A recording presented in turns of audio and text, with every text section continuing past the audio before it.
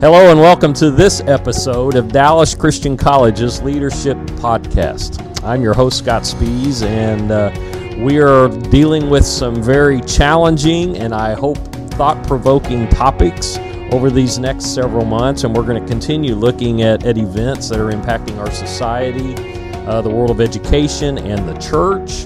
And our goal, as always, is to create some fresh discussion and engage you all in conversation.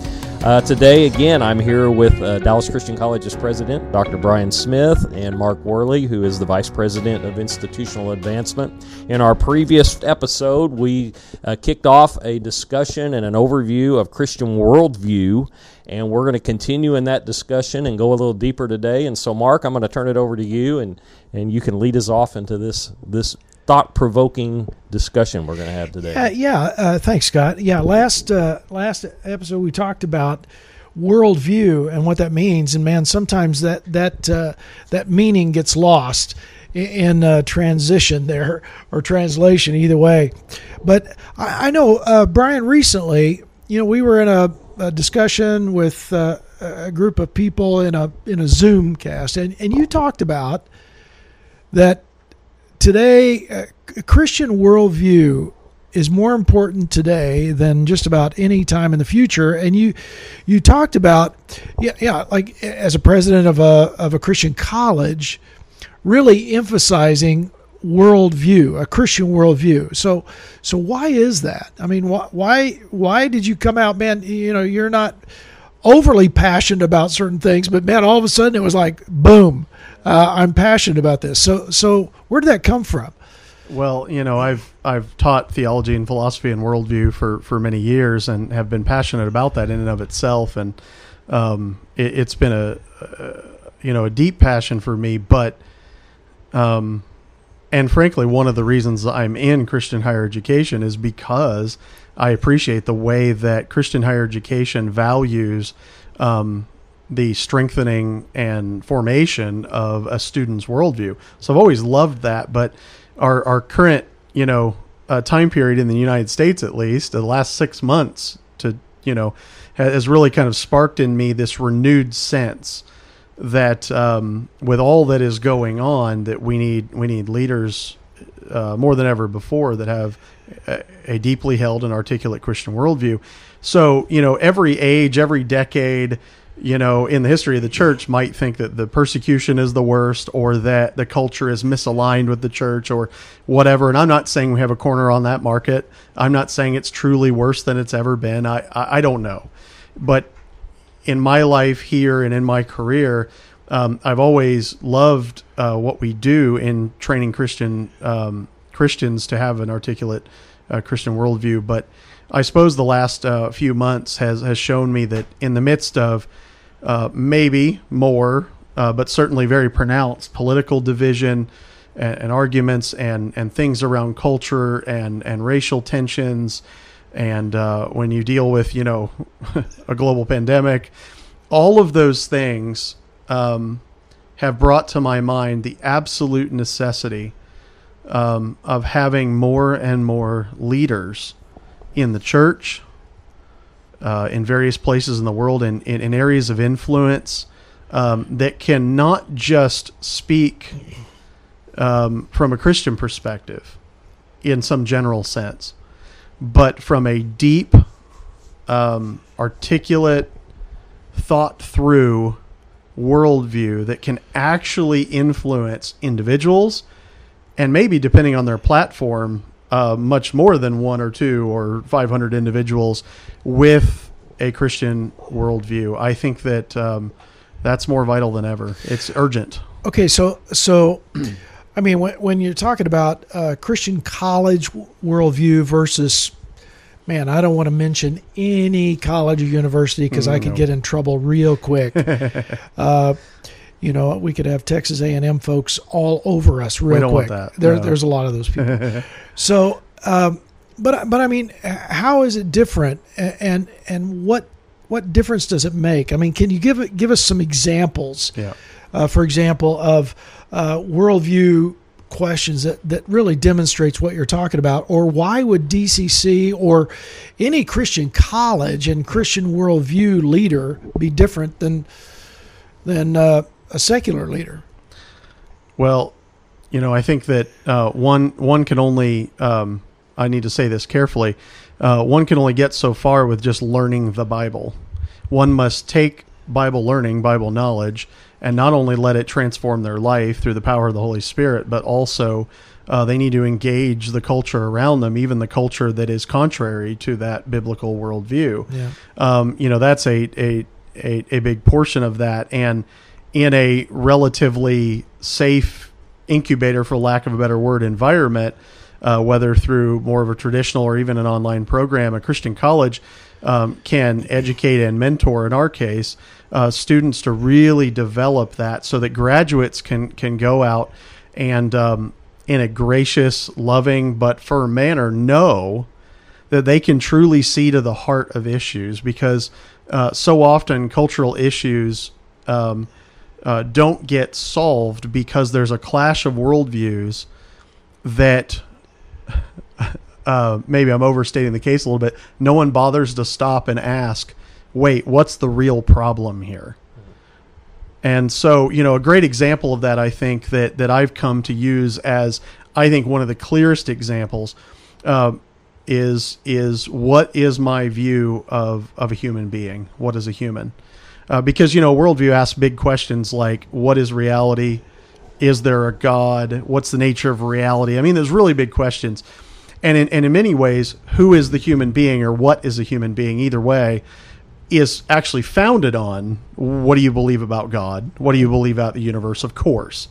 But it's really easy to see that as maybe a slightly secondary question actually informs so many things that we're arguing about today, or that we're divided about, or that social media is discussing, or whatever it happens to be. So to give an example, human nature is ultimately at the heart of so many big questions, and they're very controversial. So let me throw out a couple. One would be the pro-life, pro-choice, or abortion question.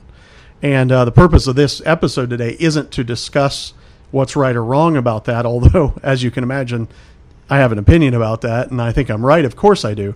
But here, what I want to do is reveal what matters about that question.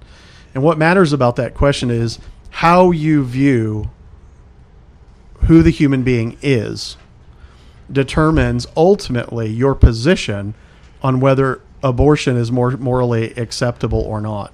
Or maybe the other end of the age spectrum, euthanasia. Either direction, it's what do you believe about the human?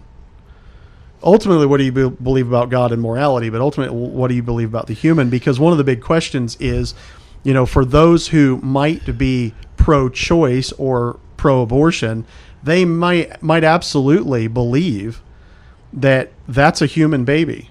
And they would rather abortions not happen, but for whatever reason, in their worldview, a woman's choice might go above the value of that human life. It might trump it.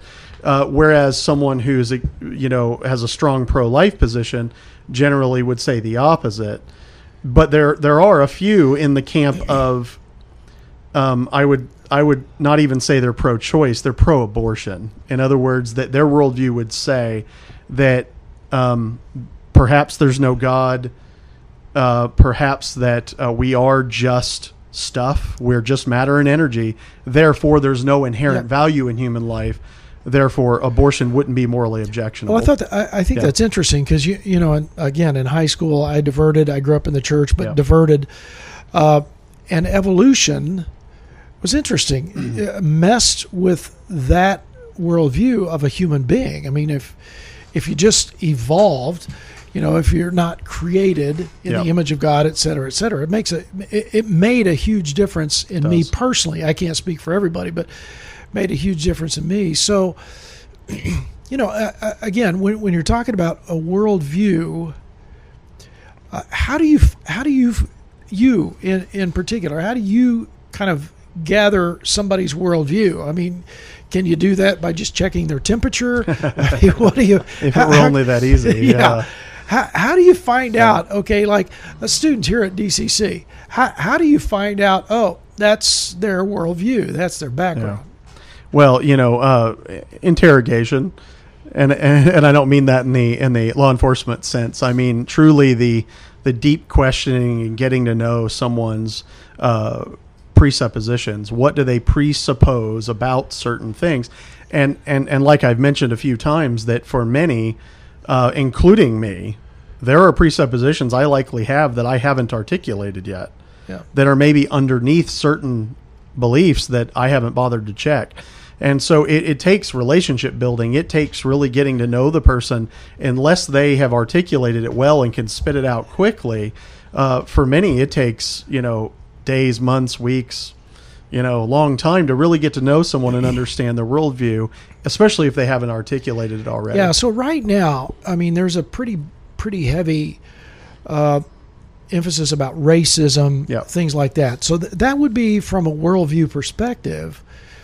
And you might have a parent who is pretty racist, but the child or the son or daughter is absolutely not. So what happened there? Yeah, right. Yeah, well, and that certainly is a complex question that probably has sociological, psychological, and a whole bunch of other implications. But I would say that it does show in that particular hypothetical case that one's worldview is not absolutely determined by their upbringing or their conditioning, the nature-nurture sort of debate. Some would argue with me on that. Some who would have a more of a deterministic worldview, or even some postmodern perspectives would say that we are culturally determined to have certain worldviews. But in reality, we can all think of examples where someone might have developed a different worldview than a parent or a mentor or a school they went to. There are even those who have graduated from Christian colleges that no longer have a Christian worldview, and there's some who maybe went to a Christian college and didn't develop much of a Christian worldview, but will develop it later. And so it's more complex than it being this so is that a result, quick and easy thing. Yeah, so is that a result of influence, or is it result? I mean, I've seen where, a lot of political leaders, a lot of, group leaders, movement leaders, their worldview was shaped by a professor at some point. My worldview in high school was shaped by my biology teacher in sophomore year in high school. Right. So how does a leader, maybe a Christian leader, how do we here at DCC, for example, work to change a worldview from a secular worldview, for example, to a Christian worldview? How do we do that? Well, I think that perhaps not to say rather biasly that the Christian worldview is correct, but of course that's our perspective. No one listening to this is surprised by that. That we would say the Christian worldview isn't just a matter of changing certain propositions, things I think about things, from one thing to something more reasonable, although that's part of it, because we believe in the transformational power of the Holy Spirit and the church as an influence, and the Bible itself, and mentors and teachers, and all of those things play into it. But I do think that one of the, on the more intellectual sides, one of the things that someone can do is to be challenged by their worldview. That sometimes it doesn't take a lot of convincing. It can be just bringing out a faulty presupposition or a contradiction into the light of day, and the person realizes, I've got a problem. So, for example, take back to the abortion sort of debate. You might as many crisis pregnancy centers focus on showing the mother the actual baby using an ultrasound, and that's not necessarily overtly intellectual, although it certainly has intellectual elements. And some would view that as cruel. Some would see that as cruel, but that's very experiential. But there are definitely points where you can say that very earth-shattering experience for some women completely changed their worldview so that they would make a different choice and choose life. And so it's sometimes worldviews can shift on a dime. If you have a tragedy in your life, it could make you question the existence of God, or the opposite. Yeah. You could have something happen where you can't deny the existence of God anymore because he did something incredible in your life. And so worldviews aren't necessarily long, steady, thought through things, they can be shifted very quickly as well. You know, again, it's interesting to me that in my own personal case, I was in a very legalistic church, and I wanted no part of that. So I was really open to a change in worldview, and that happened pretty quickly. I mean, again, sophomore in biology class and a teacher who I viewed really intelligent and interacted with me, you know, pretty well. So it can be. So look, is a strong worldview sufficient for a leader? I mean, when we graduate, guys, with a strong Christian worldview, is that sufficient for them to make a change in the world? You know, it's a huge step, and I would say it's probably still one of the major ways someone can affect culture, because when you don't have that deeply articulated Christian worldview, haven't thought through it, you aren't ready to truly have those big, deep discussions, it ends up that your influence is more superficial. But to really get to your question, that I do believe it's more than that. I think that, you know, a Christian leader who has that worldview but keeps it silent, like the person who has the truth of the gospel but doesn't share it, same idea. You have to do things like invest in truly understanding the other side's position. Yeah. To really understand that, again, back to abortion, because that is such a big deal to me, but also a big deal to many listeners and many people in our country. The truth is, it's probably true, and I don't have good stats for this, that most people who hold a pro-choice position aren't looking to happily kill babies everywhere. I'm using hyperbole on purpose to make a point that hardly anyone, although there probably are some, are out there trying to, quote, murder babies. They have other deeply held reasons for believing what they believe, and they're not trying to have evil intent in their heart. Yep. And I think if you can truly understand where some individual is coming from, but to also do the hard work of researching and understanding reasons for positions, you're not setting up a straw man to walk to knock it down. That's a cop-out. A good Christian worldview leader has to do the hard work. You have to build relationships. You have to have credibility and influence. You've got to have some reason why someone cares what you think. You have to work hard to, you might have a friend who's an atheist, or who unknowingly is sort of a naturalist on various topics, and yet they kind of believe in God all at the same time. And they have these strange contradictions. Most people are not convinced by things because someone argued their way, into that. Instead, it's almost always, the know how much you care thing. It's the, do I have an invested relationship where I can say, hey, I know we disagree on this issue, on politics or bioethical issues or whatever it is, but at the end of the day, can we talk about the heart of this issue? What do you believe about human nature? What do you believe about what's government for anyway? Yeah. And some of those deep questions can really get past, one, the emotional stuff. It can get past the I'm against you. Instead, you're saying, let's compare our worldview ideas and figure out, well, of course we disagree because, we have completely antithetical worldview positions on things. Oh, now we can actually start a conversation. I'm not surprised that you believe this or this because you don't believe in God, or I do, or whatever it is. It reveals so much. And I think finally, really the truth is that we can't believe that just shifting worldview is the ultimate answer, because I think Jesus himself and the truth of the gospel as a first step is a lot better to change someone's worldview, the transformative power of Scripture, God himself through Jesus Christ, and that's absolutely true. But because much of the church believes in the power of the gospel, and we're all convinced about that, the reason I'm making these points today, I think, is to bring attention to the fact that we can't be lazy, that we have to put in the hard work, and that we have to be willing to think through our inconsistent, incompatible, illogical beliefs so that we can help influence in that way. And really, maybe I'm too hopeful, maybe I'm too idealistic. I've been accused of that before, but I'm somewhat hopeful that at least in some sectors and some pockets of people, maybe a family or whatever, that you can have a deeper discussion based on worldview assumptions and actually make some headway on understanding each other. I was teaching an Acts class, and it was getting toward the end of the class. And I said, man, it seems like you guys are kind of fading a little bit. And one of the students, I loved what he said. He said, oh, man, my brain is so tired.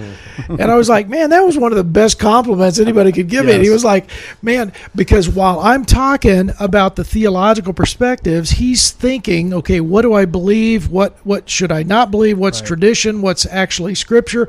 And I love to watch the wheels turning, and smoke was coming from his head. And I mean, it was just, and the other students in the class went, yeah, you're messing with our brains. We're just thinking this all through. And a big part of that is, if you're open to taking a look at, and I didn't give them any answers.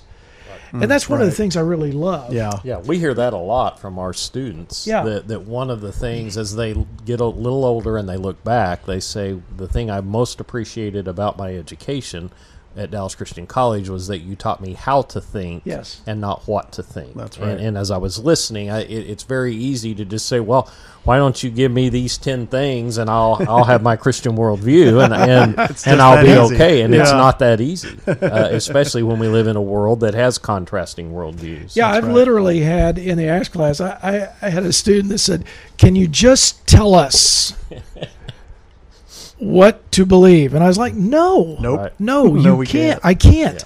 And they're like, oh, man, that's so frustrating. I was like, yeah, because you have to do the hard work. Yeah, it won't work, ultimately. You won't own it as your worldview. Yeah, that's it. And it's so fun, and Scott, that's what happened to me. When I came here to DCC, I had this preconceived worldview, and it wasn't that I came here and I was brainwashed.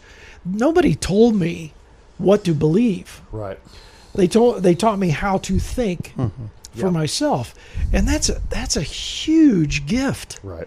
To be able to think and like you're saying, Brian, to take a look at both sides, absolutely, or all sides of the issue, without feeling like you're selling out. It's so, and you're right, it's hard work. It's hard work. It is, and it takes time.